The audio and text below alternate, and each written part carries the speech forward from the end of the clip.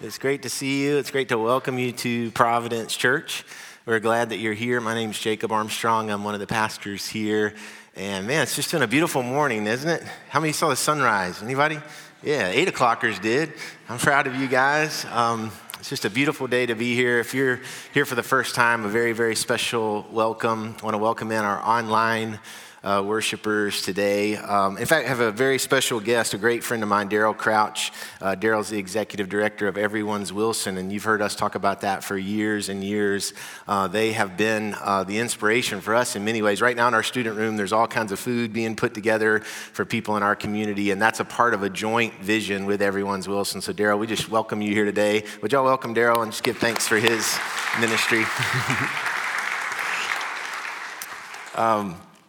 I had an old friend recently ask me, a guy who doesn't go to church, he maybe he'd never gone to church as far as I could tell, and he asked me, he said, Jacob, do you believe in evil? And so I thought about it, and I said, well, do you believe in evil? That was my response. Sometimes pastors do that when we don't really know what somebody's up to, what they're getting at, you know? And he thought about it, and he said, yeah, I do. And I said, well, why do you believe in evil? So I've got him now, like I'm leading the conversation, you know? And he said, I've just seen so much evidence of it in my life. This is one of my old fishing buddies. And I found that people who don't believe in God, a lot of them still believe in evil or see the evidence of evil. In fact, some people who don't believe in God because of evil. And it's hard for us to reconcile how certain things could happen in the world or in our very own lives. I used to say, some of you guys who've been with me a long time, the first several years of my ministry, I would say, I don't really talk about the devil. Anybody remember? I would say, I don't want to give the devil airtime. You know, that was my thought. I don't really want to talk about it. Don't really want to focus on the devil. But I've learned something in my old age, and that is, just because you don't talk about something doesn't mean it's not real. And I've learned that actually talking about it makes it less powerful. So that's what I'm talking about today, not to stir anything up. The reason we're talking about it is we're studying the book of Luke, and Jesus is talking to evil and talking about evil. But I just wanted to bring up, like, I'm not trying to, get us in a frenzy. You can talk about it too much, I think. But I want you to see some things from the scripture today. And the first is this. Usually evil shows up in the quiet place, in the dark place, in your mind, just you and evil. We think evil is out there in the world, but oftentimes the place we encounter it is going to be in the private place. And how you deal with it, that's what we're talking about for these 3 weeks, how you deal with evil. How you deal with evil in the private moment will impact how you live your life in the public. And what I want for you today is clarity and confidence for your life. That's why we're talking about it. I want you in your calling, and I believe everybody here has a reason that they're alive and a reason God has them here. And I want you to have clarity, to have a clear focus for that, and confidence in the way that you live that out. And evil will try to confuse you and tell you lies so you won't be clear about what's going on and you won't be confident about how you live your life. And that clarity and confidence will be learned, gained, instilled in you in the private moments. What you're thinking about, what you're looking at on your phone, what you're putting in your mind, what deals you're making in your quiet moments. That's what impacts your public life. We looked at Jesus last week in the wilderness, in a private moment, just him and the devil.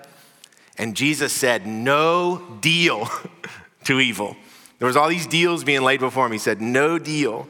And that private moment leads Jesus immediately, at least in the scripture, to a public moment.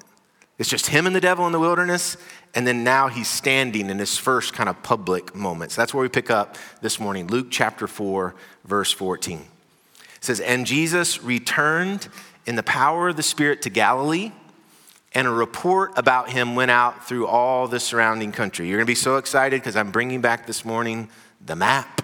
All right. And you'll see here I've got circled Jerusalem. And the reason Jerusalem is circled here is because in the wilderness, Jesus was just there in the wilderness, kind of between Jerusalem and the Dead Sea. But at least the last thing that happens in the wilderness story for Jesus, in the spirit or in the physical, is Jesus is standing on the pinnacle of the temple in Jerusalem. And then this verse, we just read that he goes back up to Galilee. So next verse says, and he taught in their synagogues, being glorified by all. And he came to Nazareth, where he had been brought up. And as was his custom, he went to the synagogue on the Sabbath day, and he stood up to read. So we look at the map again, and I want you to see circled Nazareth. So I just want you to see the differences there. We've seen in the book of Luke, Jesus is moving back and forth from this area called Galilee, up around the sea there, Nazareth, his hometown, and then back to Jerusalem, back and forth. And I think that the movements have purpose, and an understanding of where Jesus is at in the moments, I think will impact us as we study this book over the course of time. That's why I'm showing you that. So he's in Nazareth, and it says the scroll of the prophet, he's in the synagogue in Nazareth, and the scroll of the prophet Isaiah was given to him. He unrolled the scroll and found the place where it was written. So everything we hear Jesus say now is simply Jesus reading the Bible in his time. So we're reading the Bible, but this is Jesus reading the Bible in his church. He says, the Spirit of the Lord is upon me because he's anointed me to proclaim good news to the poor. He has sent me to proclaim liberty to the captives, recovering of sight to the blind, to set at liberty those who are oppressed, to proclaim the year of the Lord's favor. That's the end of the scripture reading. And it says, and he rolled up the scroll and gave it back to the attendant and sat down. And the eyes of all in the synagogue were fixed on him. And then Jesus said, he began to say to them, today, this scripture is fulfilled in your hearing. It says the people in the synagogue, their eyes were fixed on him.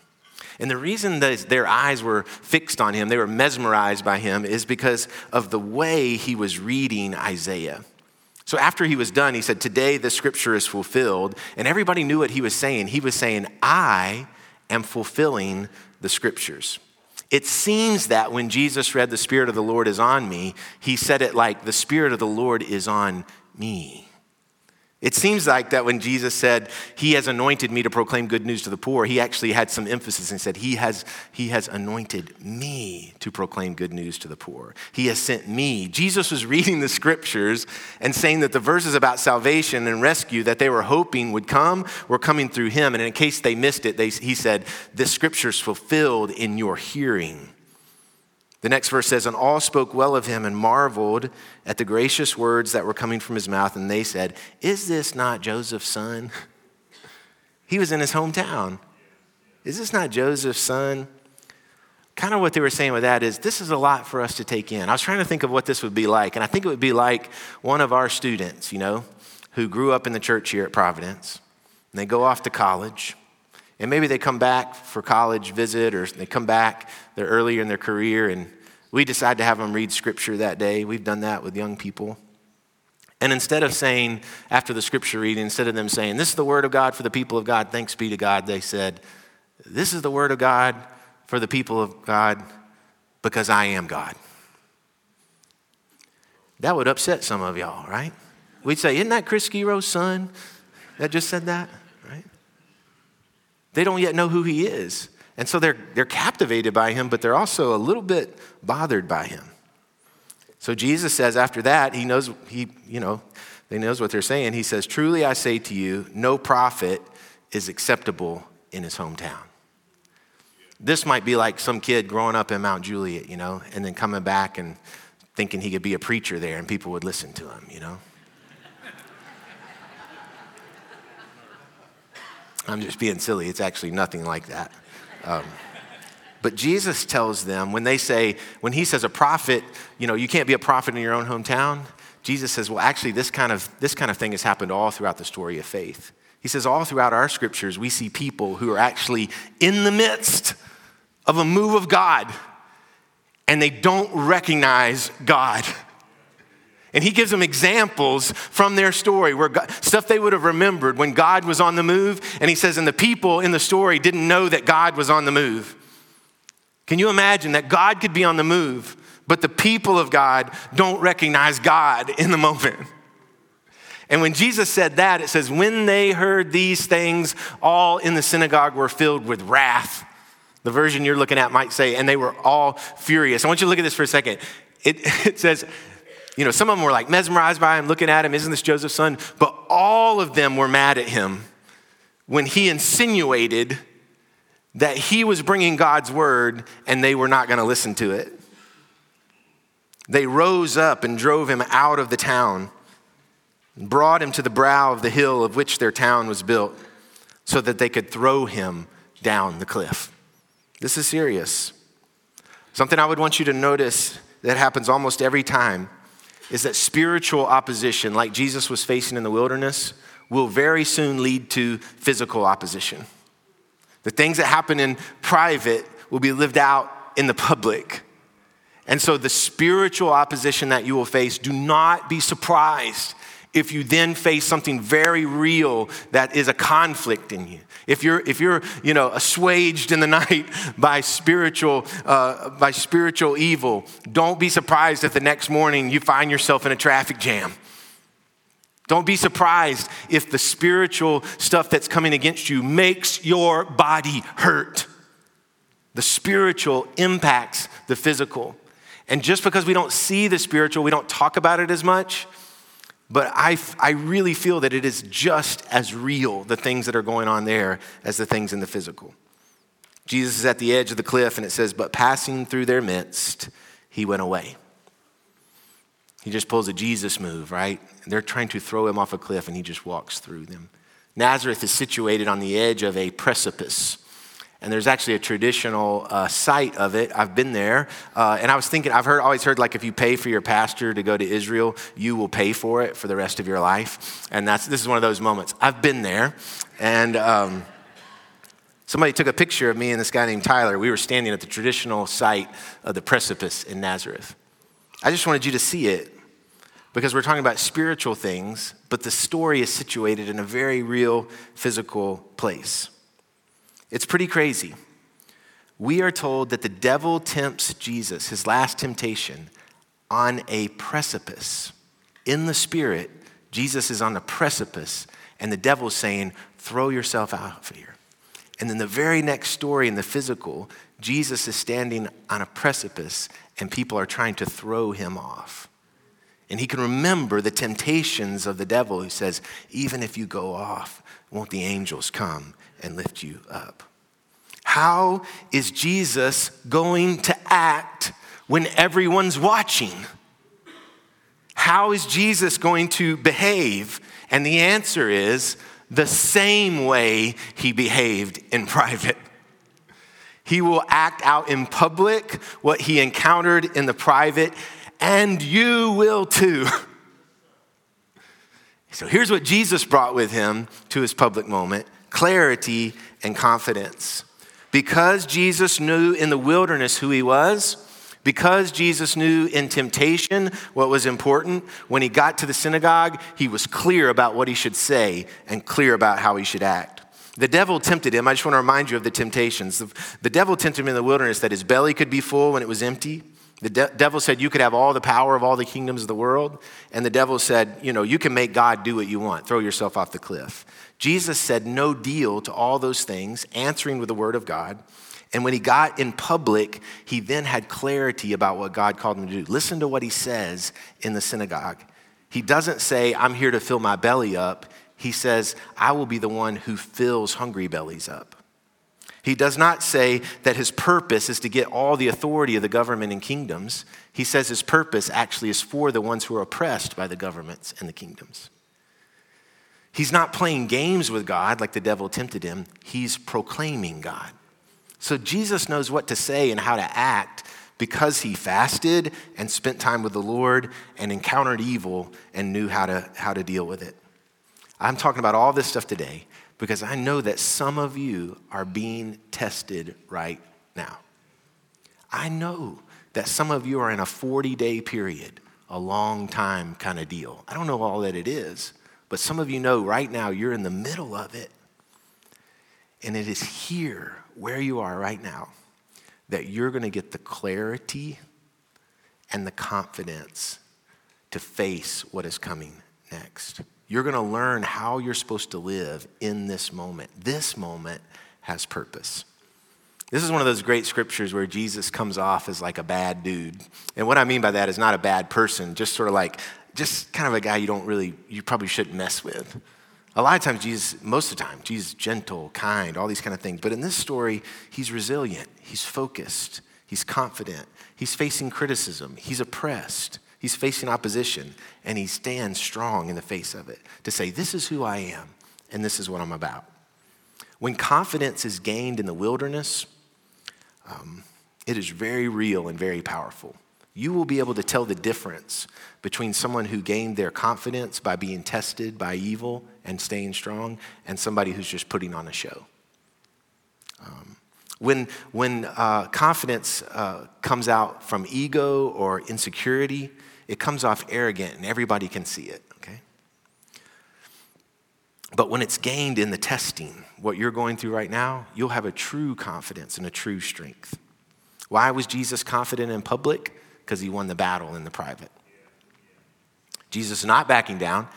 He's faced the devil. He's not scared of some religious dudes in his synagogue, right? He's not scared of his hometown. And so if you're in it right now, the things that are being formed in you, and they really are, there's things being formed in you right now, unseen ways, what is happening in the spirit will impact your public life. And what I mean by that is how you parent your kids and how you teach and how you lead and how you work. Those things will come out of, they are a product of your inner life. Your inner life with God and how you deal with evil. All throughout Luke, all throughout the book, there is this, there's this thing happening where the religious people, the guys like Mark, are all they're all out to get Jesus, okay? The guys like me and Mark, the guys who work in the church. And all throughout Luke, you'll see that. It could have been one of our signposts, but it's maybe not as prevalent. But all throughout it, people are trying to get Jesus. And it starts right here when they try to kill him in Nazareth. His hometown, day one of his ministry. His first day as a rabbi. They're like, we're going to kill you. It's funny, I wrote this sermon, started thinking about it right after having Providence 101, which is our newcomers class. We had it last Sunday. And in Providence 101, and y'all have heard me say this every time I talk about how Providence Church started, I talk about my first day in ministry here, January 2nd, 2008. I always say that, January 2nd, 2008. That was my first day on the job here in Mount Juliet. Guess what? No one tried to kill me that day. No one was threatened by me. No one cared that it was happening. It was fine. It was fine. I spent the day at Panera, and this bread is good. But Jesus is so filled with the Holy Spirit on his first day, it's annoying evil so much that he's rousing up the religious people to try to take him out. We would think that would never happen, right? That evil would be in the religious institution, using those who seem faithful to actually work against God's purposes. Well, let me fast forward just a little bit in the book of Luke to Luke chapter 22. It says in Luke 22 that the chief priest and the scribes were seeking to put him to death. So at the very end of our story, those same people are still trying to kill Jesus. But it says, for they feared the people. That's sort of a way of saying they didn't really know how to pull it off because all the people like Jesus, they were mesmerized by him. And just like Luke 4, the religious people are trying to kill Jesus. And most of you know that they succeed, right? That they do indeed get Jesus killed. And the way that that is accomplished is that Satan enters Judas, who was of the number of the 12. Evil gets into the disciples. That's trouble. This is not some random religious person in Nazareth. This is one of Jesus' brothers, one of Jesus' faithful companions. So here's what happens. The chief priests are still plotting. They're sitting around. How can we kill this off? How can we pull this off? How can we kill Jesus? The people like him. It's a dangerous thing. So they're sort of like trying to think of a sneaky way that they could get Jesus killed. Meanwhile, evil is tapping Judas on the shoulder and not just getting his attention, but getting his heart. And Judas walks into where they're meeting and saying, hey, I'd like to give you guys Jesus. So while evil has been working on the religious people, evil gets one of Jesus' disciples' attention, and this plot comes together. I've been watching movies with my daughter, Phoebe. She wants to be a filmmaker, and so I said I wanted to show her some of the great films that were formative for me growing up. So and she didn't believe me at first, but then I showed her like The Green Mile, and she's like, oh, okay, Dad, I get it. And we've watched all these movies I loved growing up, Shawshank Redemption. We watched Usual Suspects. Did y'all think I was going to say Lion King? But anyway, so just this week we watched Ocean's 11, right? You remember that one? We watched Ocean's 11, Ocean's 12, and Ocean's 13. They get worse as you go along. But I don't know if you remember Ocean's 11. It was a remake of the Rat Pack movie Ocean's 11, this great heist movie, and it has Brad Pitt, and Matt Damon, and Bernie Mac, and George Clooney. I mean, the best folks. George Clooney's looking great with the gray hair at this time in his life. He's in his young 40s. It looks amazing. And there are moments in any great heist film where people are sitting around and they're like, how are we going to pull this off? And it seems like there's no way that they're going to be able to pull it off. This is what happens in Ocean's 11 and 12 and 13. And they're sitting around and something just happens out of nowhere, where one guy walks in, the one guy they needed is going to be on their side. Or somebody gets this crazy idea, the only way that it can happen. And that's what happened with Judas. They're sitting around. How are we going to pull this off? And out of nowhere, one of the disciples walks in and says, I would like to hand Jesus over to you. How? What happened to Judas? He took the bait of the lies of Satan. Here's what the lies were. Something good for him, something that would give him power, and something where he would use his connection with God for his own gain. Those are the same three temptations that Jesus faced in the wilderness, to which Jesus said, no deal. Judas says, let's make a deal. And here's the best part about all this. You're thinking, there's a best part about this? Oh yeah, there is a best part. Listen to this. Satan, using his best tricks, still leads to the glory of Jesus. It's played out right on the pages of Luke. This is a deep spiritual truth that I'm just kind of learning, so I want to unpack it with you. God is using the devil's own schemes to shame the devil. It's crazy. The devil tries to trick Jesus in the wilderness. It leads to Jesus being strong for his ministry. The Spirit led Jesus into the wilderness. And while the devil thought, I'll play Jesus, God is using the devil as a pawn in his salvation plan. The devil thinks in this moment in Luke 22, I've got the biggest conquest. I have entered a disciple of Jesus, one of the 12. I got him. I tricked him to turn over Jesus to the other guys that I've been tricking the whole time. And the devil's use of Judas leads Jesus to the cross. The devil thinks, I got him, as the nails go in his hands. And on the cross, evil is crushed. The devil's trick in the garden is overturned by his own trick of Judas in the Garden of Gethsemane. He thought he'd won. Well, guess what? He lost. He's a fool and is exposed by it, by his own trick. Okay. What does that mean for your life? I'm like, okay, it's kind of cool to hear the cosmic ramifications of God kicking the devil's butt, right? But does this mean anything for me? It means everything. Yes, sir. Yes, sir. Paul tries to tell us about it. I know this is a lot, but this is something God's been teaching me. I want to share it with you. Paul tries to tell us in 2 Corinthians what all of this means. You're not going to believe it. Paul, the greatest leader of the early church, Paul, who's received these wonderful revelations from God, says, I was given a thorn in my flesh. And you know how he describes the thorn in his flesh? A messenger from Satan. This great man of God is saying the devil is tormenting me to keep me from becoming proud. Well, the devil is not interested in Paul not becoming proud. Only one person would be interested in that, God. And so the messenger of Satan is there, and God knows it. Paul says 3 different times, I begged the Lord to take it away. Can anybody relate to something in your life where you're like, take it away, take it away, take it away? 3 times, just like the 3 temptations. Get out of here. But guess what? The thorn is not taken away. Something else is given, and what is given is enough grace. Paul says, this is what Jesus said to me every time I said, take it away. He said, my grace is all you need. My grace is enough. My grace is sufficient for you. And then this is crazy. He says, Jesus says, my power actually works best when you're weak.